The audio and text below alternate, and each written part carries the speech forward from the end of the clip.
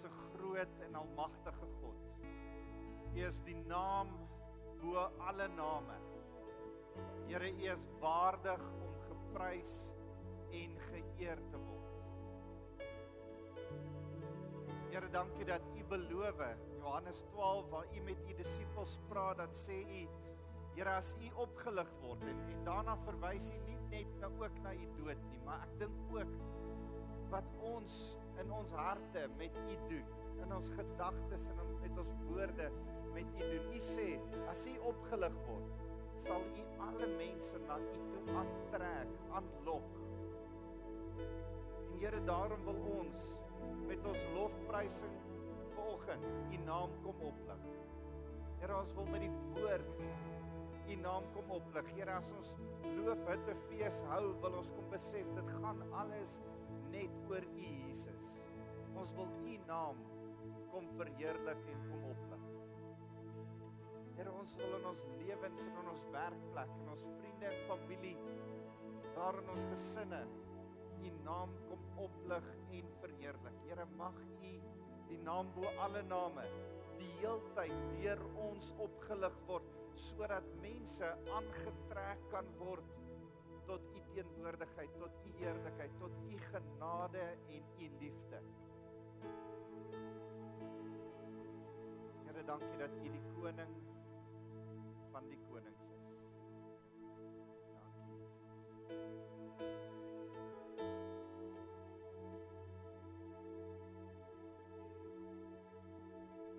Terwyl ons so aanbid, ervaar ek net dat hier's mense wat genesing nodig het, dat ons vanoggend weer vir die Here moet vra, kom ons vertrou hom vir 'n bonatuurlike genesing ook in jou liggaam. Kom ons bly net so staan, maar terwyl ons hierdie week het ons die voorreg gehad om die apostoliese profetiese konferensie by Bromeria Lewende Woord by te woon, en ek was net weer so bewus van die profetiese en profetiese aksies.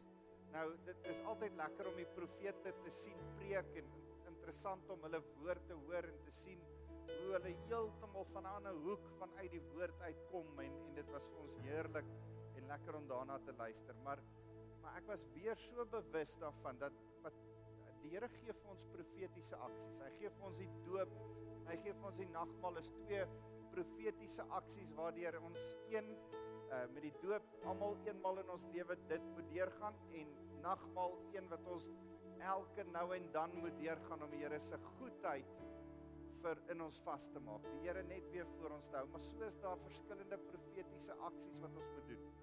En mag ons vanoggend ook 'n profetiese aksie doen. Deel van wat ons oor gaan praat oor die loofhuttefees en wat hier voor staan en wat ons vandag gaan doen, gaan 'n paar profetiese aksies wees. En ek dink die loofhuttefees op sigself is 'n profetiese aksie wat heenwys na Jesus Christus wat weer gaan kom.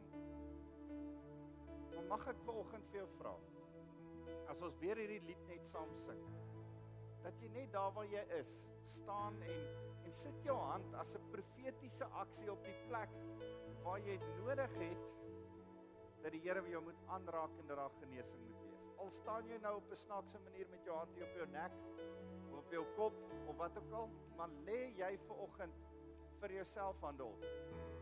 En laat jy vanoggend beleef dat Jesus Christus jou wil aanraak en genees en dat hy in jou hande vir jou genesing gaan bring.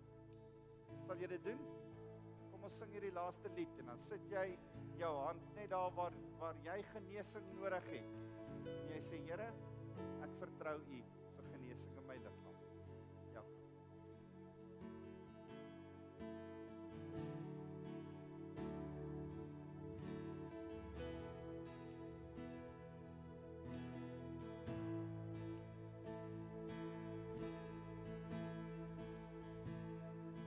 Die wilde van die Heer,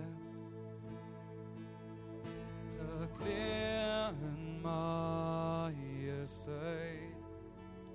die hele aarde juig, die hele aarde juig,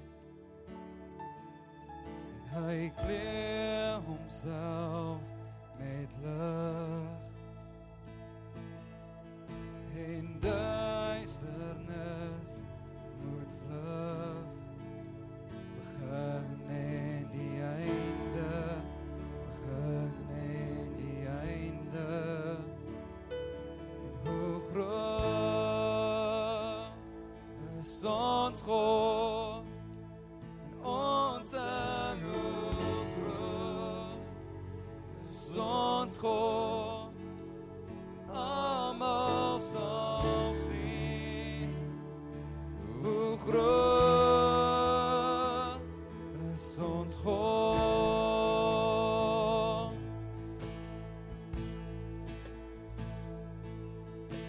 En eeuwe kom en gaan, tyd is in sy hand, begin en die einde, begin en die einde, die God uit drie en een, Vader, Gees en Seun, leeu en die lam, leeu en die lam, hoe groot is ons God, ons sing hoe groot is ons God, almal sal sien, hoe groot is ons God.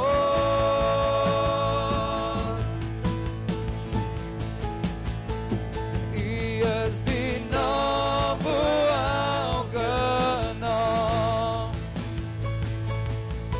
en waardig is die Lam. My hart sal sing, hoe groot is ons God.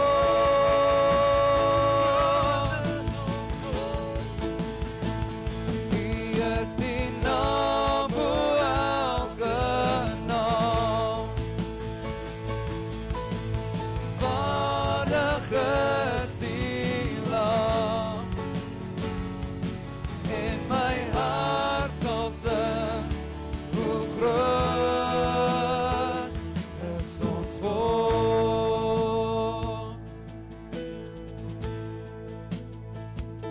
En hoe groot is ons God, ons sing hoe groot is ons God, en almal sal sien, hoe groot is ons God.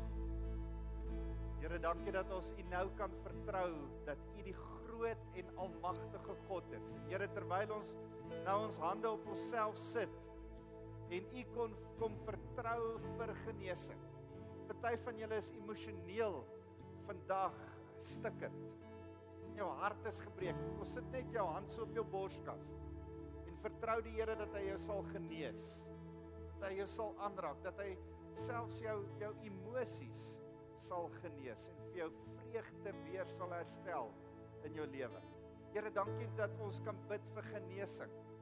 Here, fisiese genesing in liggame. Here, ons kom bid vir 'n herstelwerk in ore, in oë, in liggame, Here, met tande wat pyn, met knieë wat ek ervaar, is mense wat probleme het met hulle knieë. Jy het nodig om dalk net te sit en jou hande op jou knieë te sit en te sê, Here, ek vertrou U vir 'n genesingswerk in my knieë. Here, ek vertrou U dat U rug sal aanraak nou en sal genees in die naam van Jesus.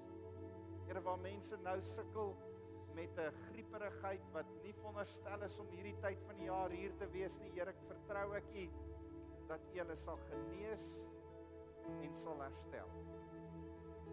Ek ervaar dat die Here sê, vertrou my vir jou genesing, selfs al sê die dokters dis nie geneeslik nie. vertrou my dat die groot God wat ek is, die een wat wonderwerke vir jou kan doen, jou vandag kan aanraak. Vertrou my, sit saam met medegelowiges vanoggend jou geloof uit en kom vertrou my dat ek dit kan aanraak wat mense sê ongeneeslik is en ek jou vanoggend kan kom genees, sê die Here. Here, ons glo U bo mense, ons glo U bo wetenskap. Here, ons glo U as 'n getroue God. Ons glo dat U ook vir ons sê, my genade is vir jou genoeg. Here, mag U kom en in U genade ons kom aanraak en ons kom genees. Here, ons wil saam met Sadrag, Mesach en Abednego kom sê, al sou dit nie gebeur nie, gaan ons U nog steeds loof. Maar Here, ons gaan vertrou dat U die 4de persoon in die 4 saam met elkeen van ons sal wees. Dankie Jesus, dankie. Ons loof U. Amen, amen. Julle kan gerus sit, baie dankie. Dankie Jaco, span. Dit is lekker om julle hier voor te hê en dit is lekker om saam met julle te sing. Neem julle Bybels en dan blaai julle saam met my na Johannes hoofstuk 7. Here, dankie vir U woord. Dankie dat U woord altyd die waarheid is en dat ons soveel kan leer uit die woord en dat daar altyd nuwe dinge is om te ontdek en uit die woord uit te leer en Here, dat U ons lewens volgens hierdie woord kan rig.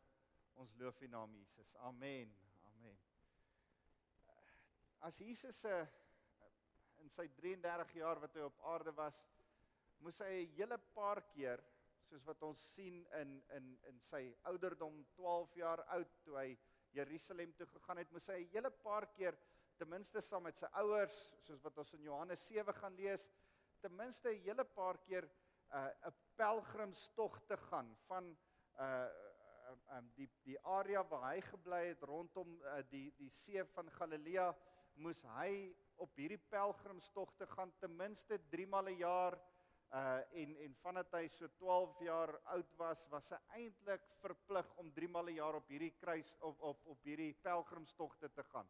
En dan het hy gestap in die eerste plek in April maand van die jaar, dan gaan hy op die Pesach, op die Paasfees en dan het hy opgestap. Kan julle julleself voorstel as Jesus na die Paasfees toe jaar na jaar stap? En hy moes weet dat hy is die Paaslam waarna die hele Paasfees verwys. En elke keer as hy soontoe stap, dan weet hy's eintlik die Paaslam wat geslag gaan word aan die kruis. En so stap hy in April maand Pesach toe en dan vir die fees van weke, die fees, die Shavuot fees beteken Shava is 7, Shavuot is 7 sewes, dis die ot uitgang maak dit 'n meervoud, so dis die 7 maal 7, so dis die fees van weke, 49 dae na Goeie Vrydag. Dan is dit die fees, die oesfees, dan is dit die fees van weke, en op die 50ste dag is dan die fees, en dis hoekom ons dit Pentakost noem, die fees van 50 dae, en dan het die Jode weer bymekaar gekom in Jerusalem, en dan het hulle saam, dis 'n oesfees, dis jou fees waar jy jou eerste vrugte bring, en vir die Here dankie sê, in geloof vir die oes wat nog gaan kom. So dis 2 feeste, omdat dit in die noordelike halfrond is, 2 lentefeeste, wat daar gebeur in hulle lentetyd, en dan gaan hulle weer terug. Die Here het hulle beloof, die hele Israel, dat as die mans optrek na hierdie feeste toe, heel partykeer het hulle die vrouens en die kinders saamgevat, maar baie keer het hulle mense agtergelos, maar die Here het gesê, ek sal julle grond bewaar. Elke keer as julle optrek na die feeste toe, hoef julle nie 'n sekuriteitskompanie te kry om julle grond te bewaar nie. Ek sal die engele daar sit om julle grond te bewaar. Dit was vir my so goed.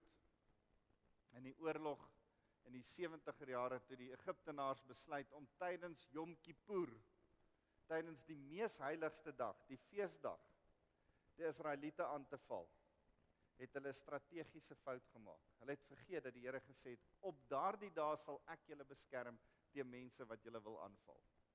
En as jy die bonatuurlike verhale hoor van 'n ou wat per ongeluk in die lug is met 'n Mirage in daai tyd, en daar's ouens van die Egiptiese weermag met Russiese vegvliegtuie wat in die lug is om te gaan aanval, en dat hierdie een ou 6 ander ouens afgeskiet kry.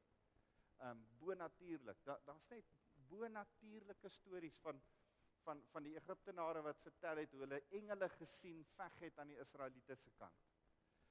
So ek dink dit was nie net in die Bybelse tyd nie, dit gaan vandag nog steeds aan. Dat as hierdie Israeliete, as die Jode vandag hierdie feeste hou, dan beskerm die Here hulle nog steeds bonatuurlik.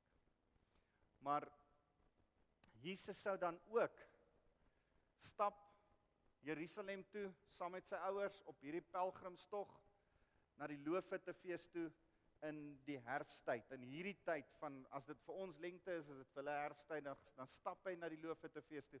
Dis 'n fees waar die oes klaar in is, waar hulle kom dankie sê, waar hulle in vreugde almal bymekaar kom. Dis 'n dankie sê tyd in hulle harte. Hulle kom almal saamgetrek van verskillende kante af, en soos wat hulle van die noorde en die suide en die ooste en die weste van Israel af begin saamkom, al hoe nader aan Jerusalem, en al hoe nader aan Jerusalem ontmoet hulle vriende en familie, en begin die strome al hoe dikker raak, en begin hulle die pelgrimsliedere, die psalms sing, wat Dawid geskryf het. Ek slaan my oë op na die berge, waarvandaan sal my hulp kom.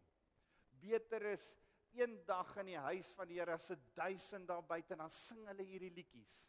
En terwyl hulle so stap, almal bymekaar, groet jy die mense, en eet padkos, en kuier saam, en sien ou vriende weer, en julle begin so saam stap op na Jerusalem toe.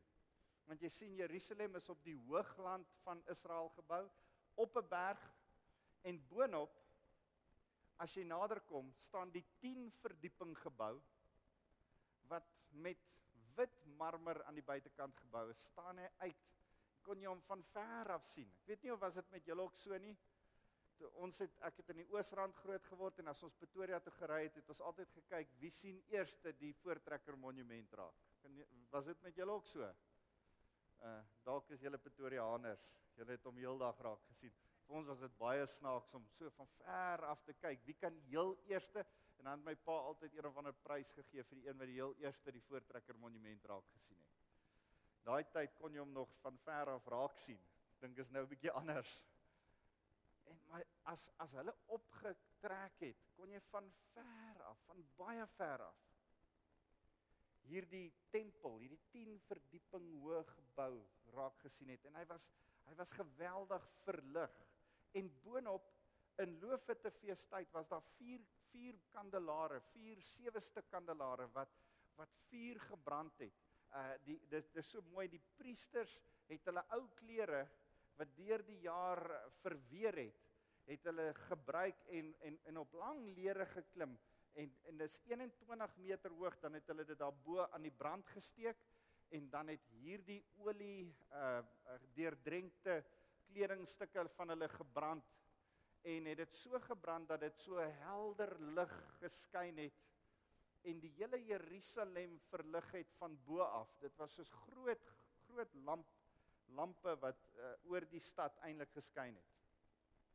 As jy in die as die prentjie in my kop is min of meer as jy in 'n township al was en jy daai groot ligte in die townships gesien het wat die hele township omtrent verlig. Julle weet waarvan ek praat? As jy nie weet nie, was jy nog nie in 'n township in die nag nie. Maar dis nogal iets om te beleef, is daai groot ligte. En daar was so groot lig, 4 sulke groot ligte wat geskyn het in Jerusalem, soos wat hulle opstap na die Loofhuttefees toe, na Jerusalem toe. Daar was, almal het met 'n fees saamgekom, almal het in afwagting gekom. Daar was 'n opgewondenheid, daar was 'n geblær van skape, want jy het vir jou 'n offerdier saamgeneem. Daar was mense wat vir mekaar gesien het. As jy soontoe gegaan het, moes jy nie in 'n hotel of in 'n gastehuis gebly het nie. Jy moes by vriende in hulle tuin in 'n suka gaan bly het. Nou kom ek leer jou net gou klein bietjie Hebreëus. Die Hebreëus het naamwoorde wat in 'n vroulike vorm in 'n AH eindig. En as dit meervoud is, dan is dit ot. So dis 'n suka, meer as een is 'n sukot. So dit was ook die fees van Sukkot genoem. Die fees van hitte. Dis waar die loofhitte fees vandaan kom. En hierdie lang 21 meter hoë lampe was menorah, 'n menorah genoem, meer as een minarot. Dit was 'n minarot, dis hoë lampe wat gebrand het. Soos wat hy na Jerusalem toe opgestap het en sy vriende ontmoet het hulle na Palace se huis toe gegaan. Ek dink Jesus het oor die jare heen na hierdie goeie vriende Maria en Lazarus en daai vriende van hom se huis toe gegaan en hy daar so 3 kilometer van Jerusalem af gebly in een van hierdie hutte saam met die res van die vriende. En kan jy dink, niemand bly in die huis nie. Almal bly buite die huis en jy het min of meer so 3 of 4 keer meer mense in jou tuin as wat jou huisgesin groot is, want almal van ver af kom vir jou kuier. Dis amper soos wanneer jy 'n strandtyd het in Suid-Afrika oor Desember maand. Almal kom vir jou kuier. Nou dis hoe dit gewerk het in Jerusalem in daai tyd. Almal het vir jou kom kuier, jy het in die tuin gebly en vir 8 dae lank het jy in die tuin fees gevier en partytjie gehou en sekere goed gedoen. En dis wat Jesus kom bywoon. Johannes 7, dan vra sy broers vir hom, gaan jy die loofhittefees bywoon? En dan maak hy asof hy nie gaan nie en dan wil ek vir julle hierdie gedeelte lees. Hy sê op die laaste dag, die groot dag van die hittefees, het Jesus daar gestaan en uitgeroep, as jy dors is, kom dan na my toe en drink. Die een wat in my glo, soos die skrif sê, riviere lewende water sal uit jou binneste vloei. Nou, ek wil vandag met julle oor 3 simboliese goed, dis min of meer 'n fees wat 7 feeste in een fees saam is. Dit was die fees van ligte, dit was die wateruitgietingsfees, ek gaan vandag praat oor daai 2, maar daar was ook Yom Kippur. Dit was 'n versoeningsfees, die grootste fees in die Jode se dag. Yom Kippur beteken die dag van versoening, die dag wanneer ons regmaak met die Here. Dis die dag wanneer die hoëpriester deur die voorhang sal gaan en bloedoffer op die allerheiligste, in die allerheiligste op die versoendeksel van die ark van die verbond, sodat daar weer versoening kan kom tussen die volk en tussen God. So, hierdie feeste, hierdie een fees was 'n verskillende feeste wat saam gevier is. Maar ek wil net saam met julle kyk na die fees van ligte, na die feit dat Jesus die lig is en die water wat uitgegiet is en die feit dat hy vir ons gesê het ons moet in hitte bly in daai tyd. En net so 'n bietjie saam met jou kyk. Dis geweldig interessant om te besef dat die loofhittefees, ek dink al die ander feeste van Israel het tot vervulling gekom. Paasfees, Pesach, het tot vervulling gekom toe Jesus Christus aan die kruis gesterf het, die Paaslam, toe hy gesterf het, toe is daai fees volbring.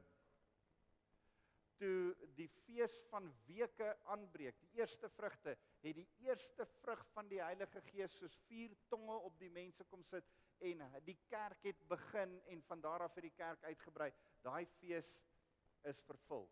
Maar die loofhittefees is 'n fees wat ek dink ons as Christene saam met die Jode nog steeds behoort te vier. Nou ek dink, prys die Here, ons hoef dit nie wetties te vier nie, maar ek dink ons moet daaraan dink. Ek dink is 'n tyd van fees wat ons vir mekaar moet sê, Jesus kom weer.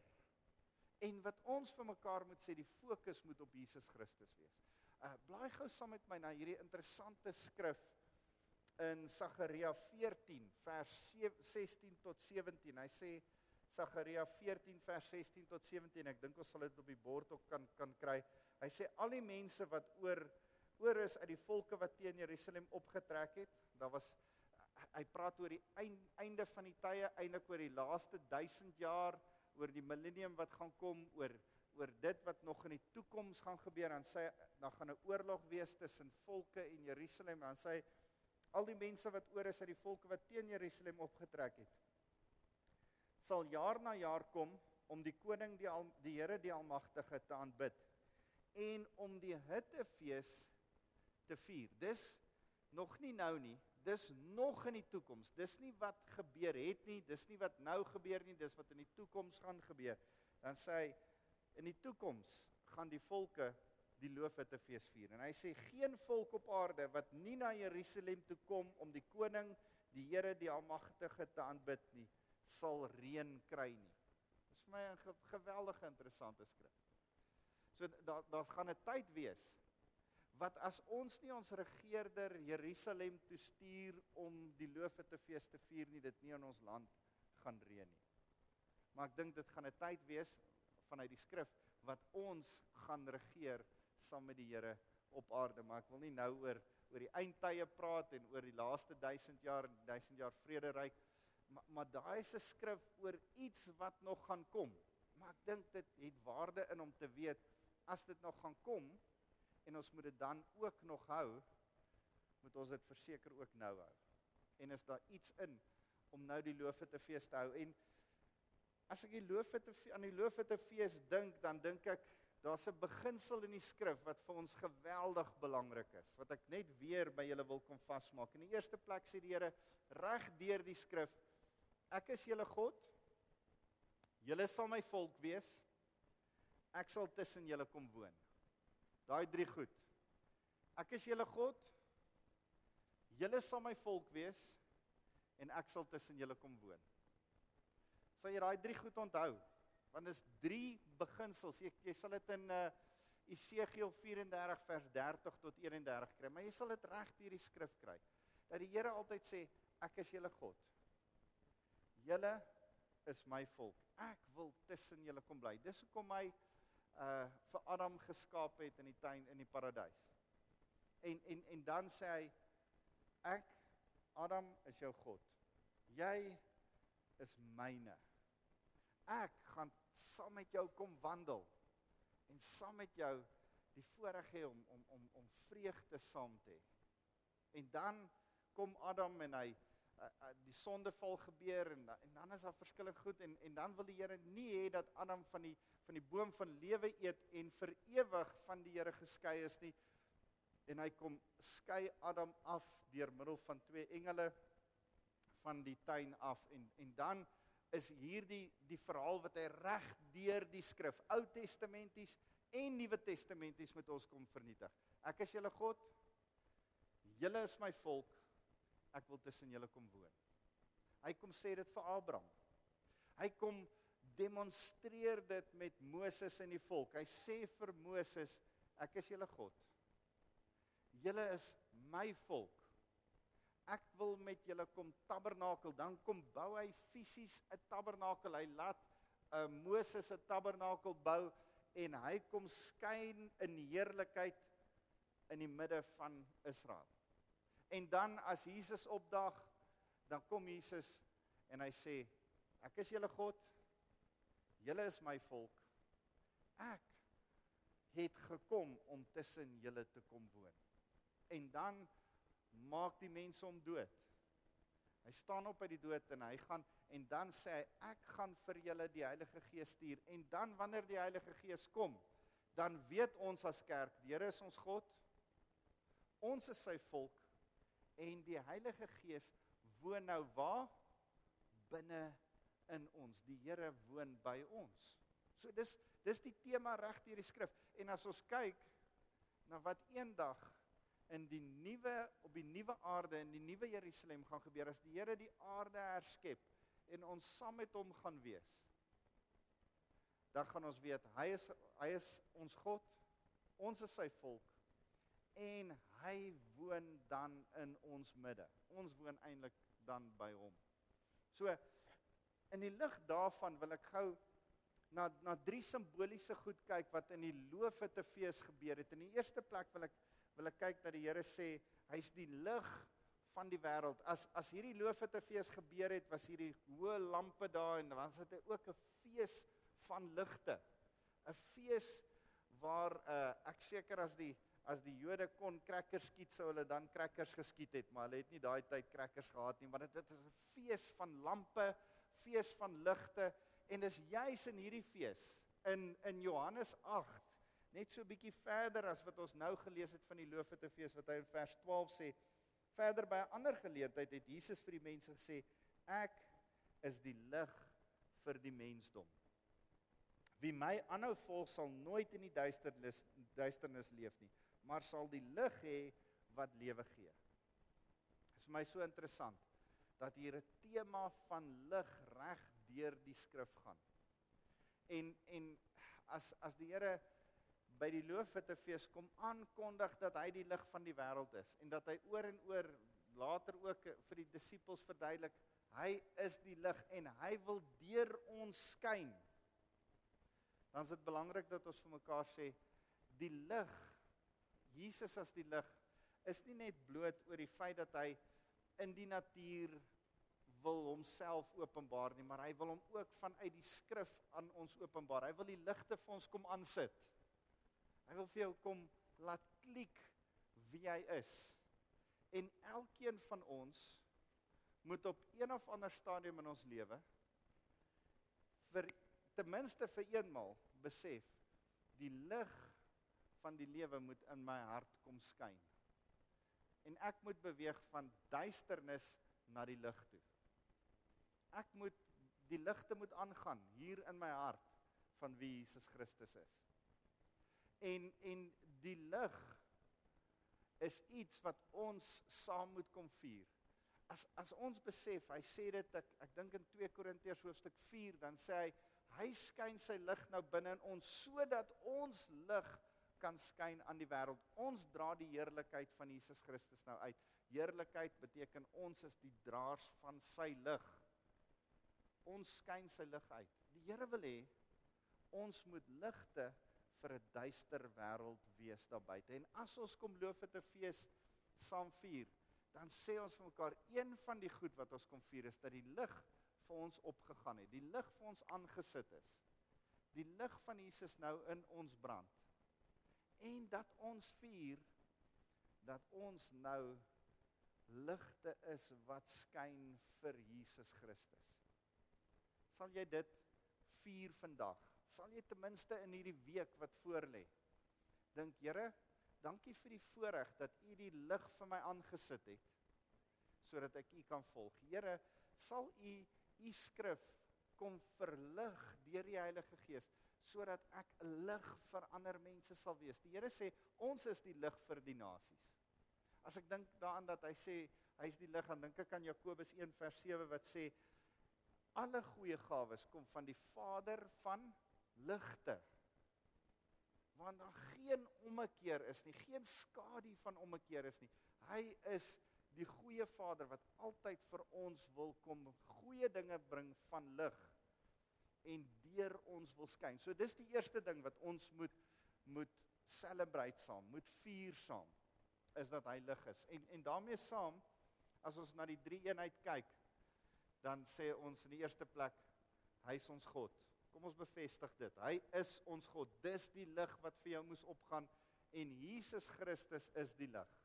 Maar dan sê hy ook, hier in vers 37, as jy in my glo, sal strome van lewende water vanuit jou binneste vloei. Hy's nie net ons God nie, hy wil hê ons moet sy volk wees, en daarom kom gee hy vir ons sy Heilige Gees. Sy Heilige Gees sorg dat ek en jy strome van lewende water vanuit ons binneste het. En ouens, ek wil vir jou sê, dit het te doen met 'n dors. Dors jy na die Here? Het jy 'n begeerte? En as ons fees vier saam, mag jy ook sê vandag, Here, ek begeer die lewendige water. Iets wat met die Israeliete gebeur het, onthou hierdie hele fees gaan sodat die Israeliete kan dink aan die tyd toe hulle in die woestyn was op pad na die beloofde land toe. Dis eintlik waaroor die hele Loofhutefees gaan. Dis kom hulle moet in hitte bly, hulle dink aan die tyd in hitte in die woestyn. Maar toe hulle in die woestyn was nie maanskyn en rose nie. Dit was nie lekker nie. Dit was nie die land van melk en honing in die woestyn nie. Dit was die plek waar hulle van manna en kwartels geleef het. En hulle het op 'n stadium so gemoun oor die manna dat die Here hulle kwartels gegee het en hulle omtrent 'n half meter diep in die kwartels was. Stel jouself voor, jy moun oor vleis en die volgende oomblik dan gee die Here vir jou 'n half meter diep Kentucky. Ek dink nie dit sal meer lekker wees nie. Dit is interessant, 'n klomp mense is dood want hulle te veel geëet. En dan noem hulle dit die plek die graf van die gulsiges.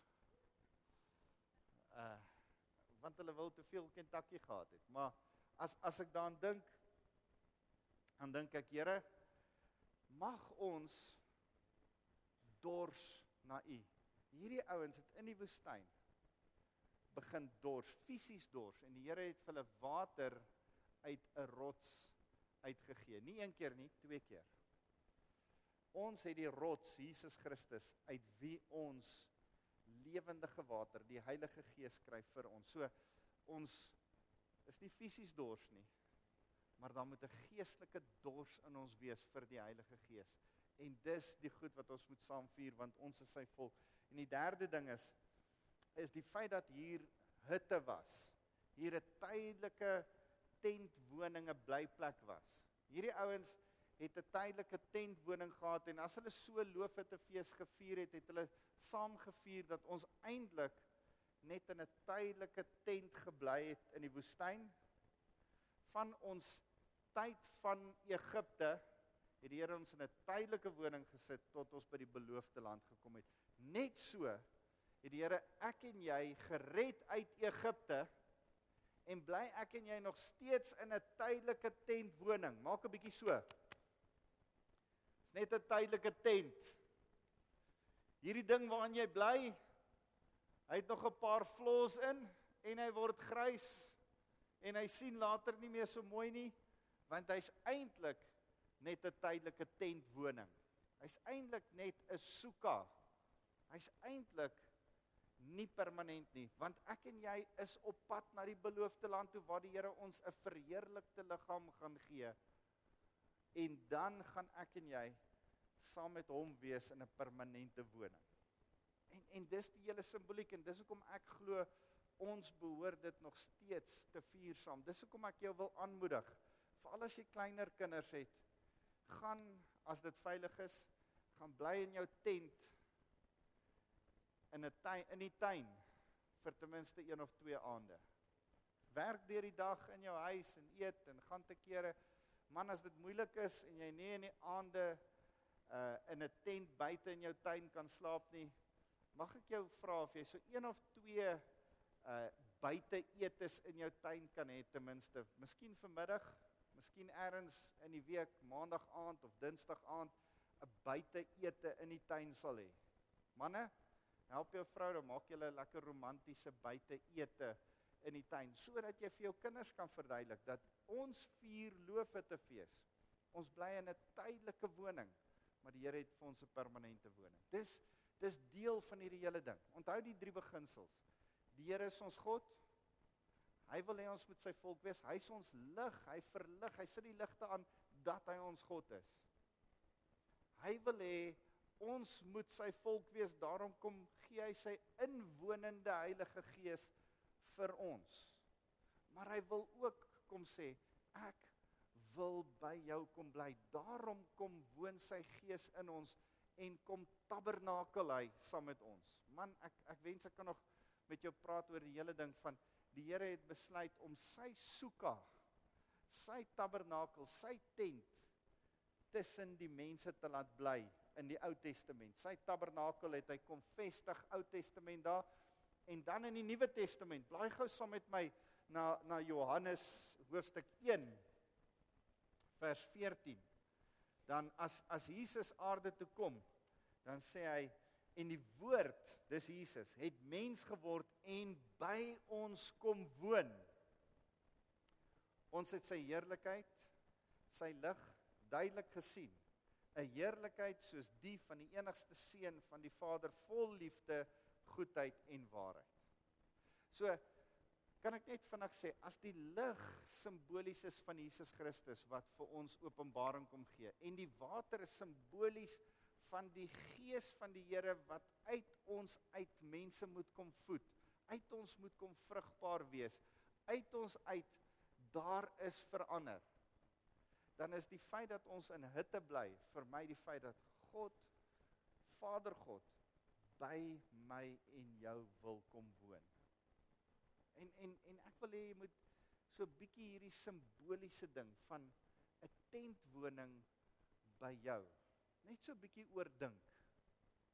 En dink daaraan dat die Here sê, ek wil my woning by jou kom maak, en daarom het ek Immanuel, God met ons aarde toe gestuur, om by jou te kom bly, sodat jy kan weet, eendag gaan ons permanent by mekaar wees. Is dit nie iets om te celebrate nie?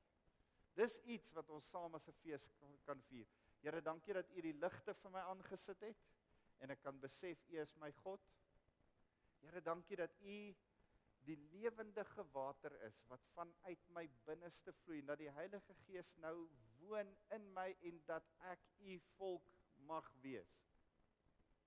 En Here, dankie dat U altyd by my wil kom woon. En dat as U by my wil kom woon, is ek so bewus daarvan, dat hierdie lyf eintlik net 'n tentlyf is. En ek wil vir jou kom aanmoedig. Mag jy vandag net so kom honger en dors na die Here. Ek wou nog vir julle hierdie wys. Miskien moet ek dit nou doen. Jy sê, dors jy na die Here. As Jesus tydens hierdie hittefees daar gestaan het, was daar jaar na jaar 'n hoëpriester wat water van die Gion spruit na die poel van Siloam toe laat loop het, en uit die poel van Siloam het hulle lewendige water, vloeiende water geskep, en dan het die hoëpriester voor die hele volk gestaan, en hierdie water so uitgegooi. En as hy dit so uitgegooi het, op daai tyd, terwyl hy dit doen, spring Jesus op en sê, ek is die lewendige water. Dis ek, waarna hierdie hele simboliek wys. Wie in my glo, strome van lewende water sal uit jou binneste vloei. Kom ons bid saam. Here, dankie dat ons net so kan kom sit en dors na U. Here, mag U lig in elkeen van ons se harte kom openbaar, kom verlig dat U ons God is. Dat ons U volk is. En Here, mag U nou in ons tentwonings kom bly. Here, ons begeerte is na U. Ons besef ons is nie perfek nie, ons het net tentwonings, maar ons wil saam kom vier dat U nog steeds by ons wil kom bly. Terwyl ek dit sê, wil ek net vir julle sê, as jy die hele verhaal gaan kyk hoe die Here die tabernakel maak, dan is dit asof die Here nie kan wag dat hy tabernakel klaar is nie, want toe hy klaar is, toe kom skyn sy heerlikheid onmiddellik. Die Here kan nie wag dat jy sê, Here, ek wil U in my hart hê. Here, kom skyn in my hart. Here, kom wees U by my. Die Here is gretig om by jou woning te kom maak. Hy is jou God, jy is sy volk. Hy wil by jou kom tabernakel, by jou kom woon, in jou kom skyn. Here, ons kom eer U daarvoor. Terwyl ons oë so gesluit is, wil ek jou uitnooi. As jy vandag hier sit, en jy besef, ek wil hê, die lig van Jesus Christus moet in my skyn. Ek het nog nooit besef, dat hy in my moet kom skyn, en dat ek hom moet volg nie. Wil jy nie net jou hand in die lig gaan opsteek?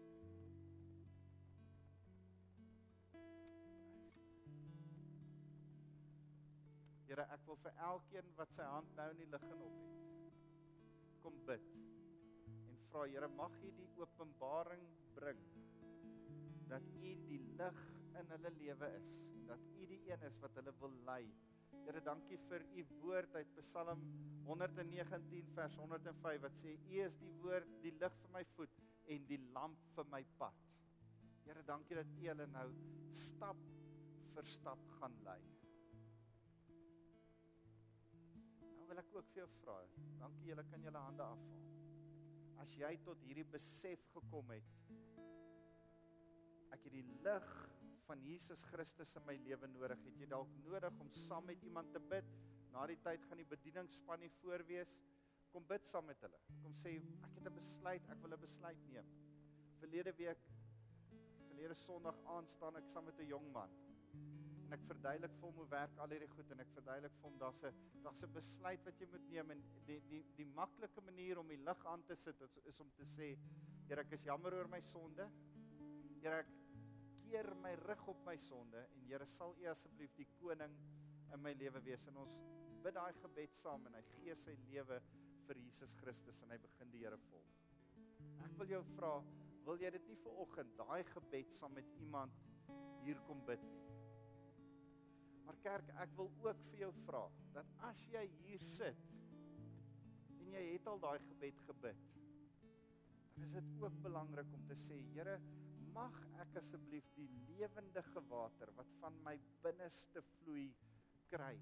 Mag ek vol word van die Heilige Gees. Jesus beskryf dit so mooi, hy sê, waarvan die hart van vol is, loop die mond van oor. Ek kan nie anderste, as die Heilige Gees in my lewe kom, om te borrel en oor te loop van die Heilige Gees nie. En Paulus beskryf dit so, hy sê, as die Heilige Gees dan daar is dit nie daar vir jou eie onthaalwe nie, is eintlik sodat jy ander mense bedien. Dit noem hy die gawes van die Heilige Gees. Vrugte van die Heilige Gees kom as die lig vir jou opgaan, en jy Jesus ken, dan begin jy leef soos wat Jesus geleef het. Maar die gawes van die Heilige Gees is geskenke wat die Here vir jou gee, sodat jy ander, die kerk, kan bedien met lewendige water. As jy nog nie die geskenk van die Heilige Gees gekry het nie, dan het jy nodig om dit te ontvang. As jy al tot bekering gekom het, maar jy het nog nie gesê, Here, ek het nog nooit vir die Here gevra om deur sy Heilige Gees my in volheid te kom bewoon nie. Here, sal U my asseblief volmaak met die Heilige Gees, sodat die gawes van die Heilige Gees deur my werk. Steek net jou hande so uit en ontvang dit, en kom ons bid vir dit saam. Here, ons wil weer vanoggend kom bid, dat U elkeen van ons sal volmaak met die Heilige Gees. Dankie vir Efesiërs 5 vers 18, wat sê, word herhaaldelik vervul met die Heilige Gees. Here, dankie vir U Heilige Gees, dankie vir strome van lewende water wat vanuit ons binneste vloei, en dankie dat dit eintlik Jesus is, wat deur ons werk as ons die Heilige Gees as gawe het. En Here, nou wil ons net ook vir U kom sê, dankie vir ons liggame, dankie dat ons tydelike tentwonings is. Here, dankie dat ons uitsien met soveel verwagting, dat Jesus wat weer gaan kom, dat soos Paulus skree, Maranatha, kom Jesus, kom gou. Here, wil ons dit ook kom uitskree, want ons besef, U wil ons 'n permanente tempel gee, permanente woning. Here, dankie vir ons tabernakels van die Heilige Gees. Dankie dat ons tente is wat die Gees van die Here dra. Maar Here, dankie dat ons uitsien na 'n permanente woning saam met U.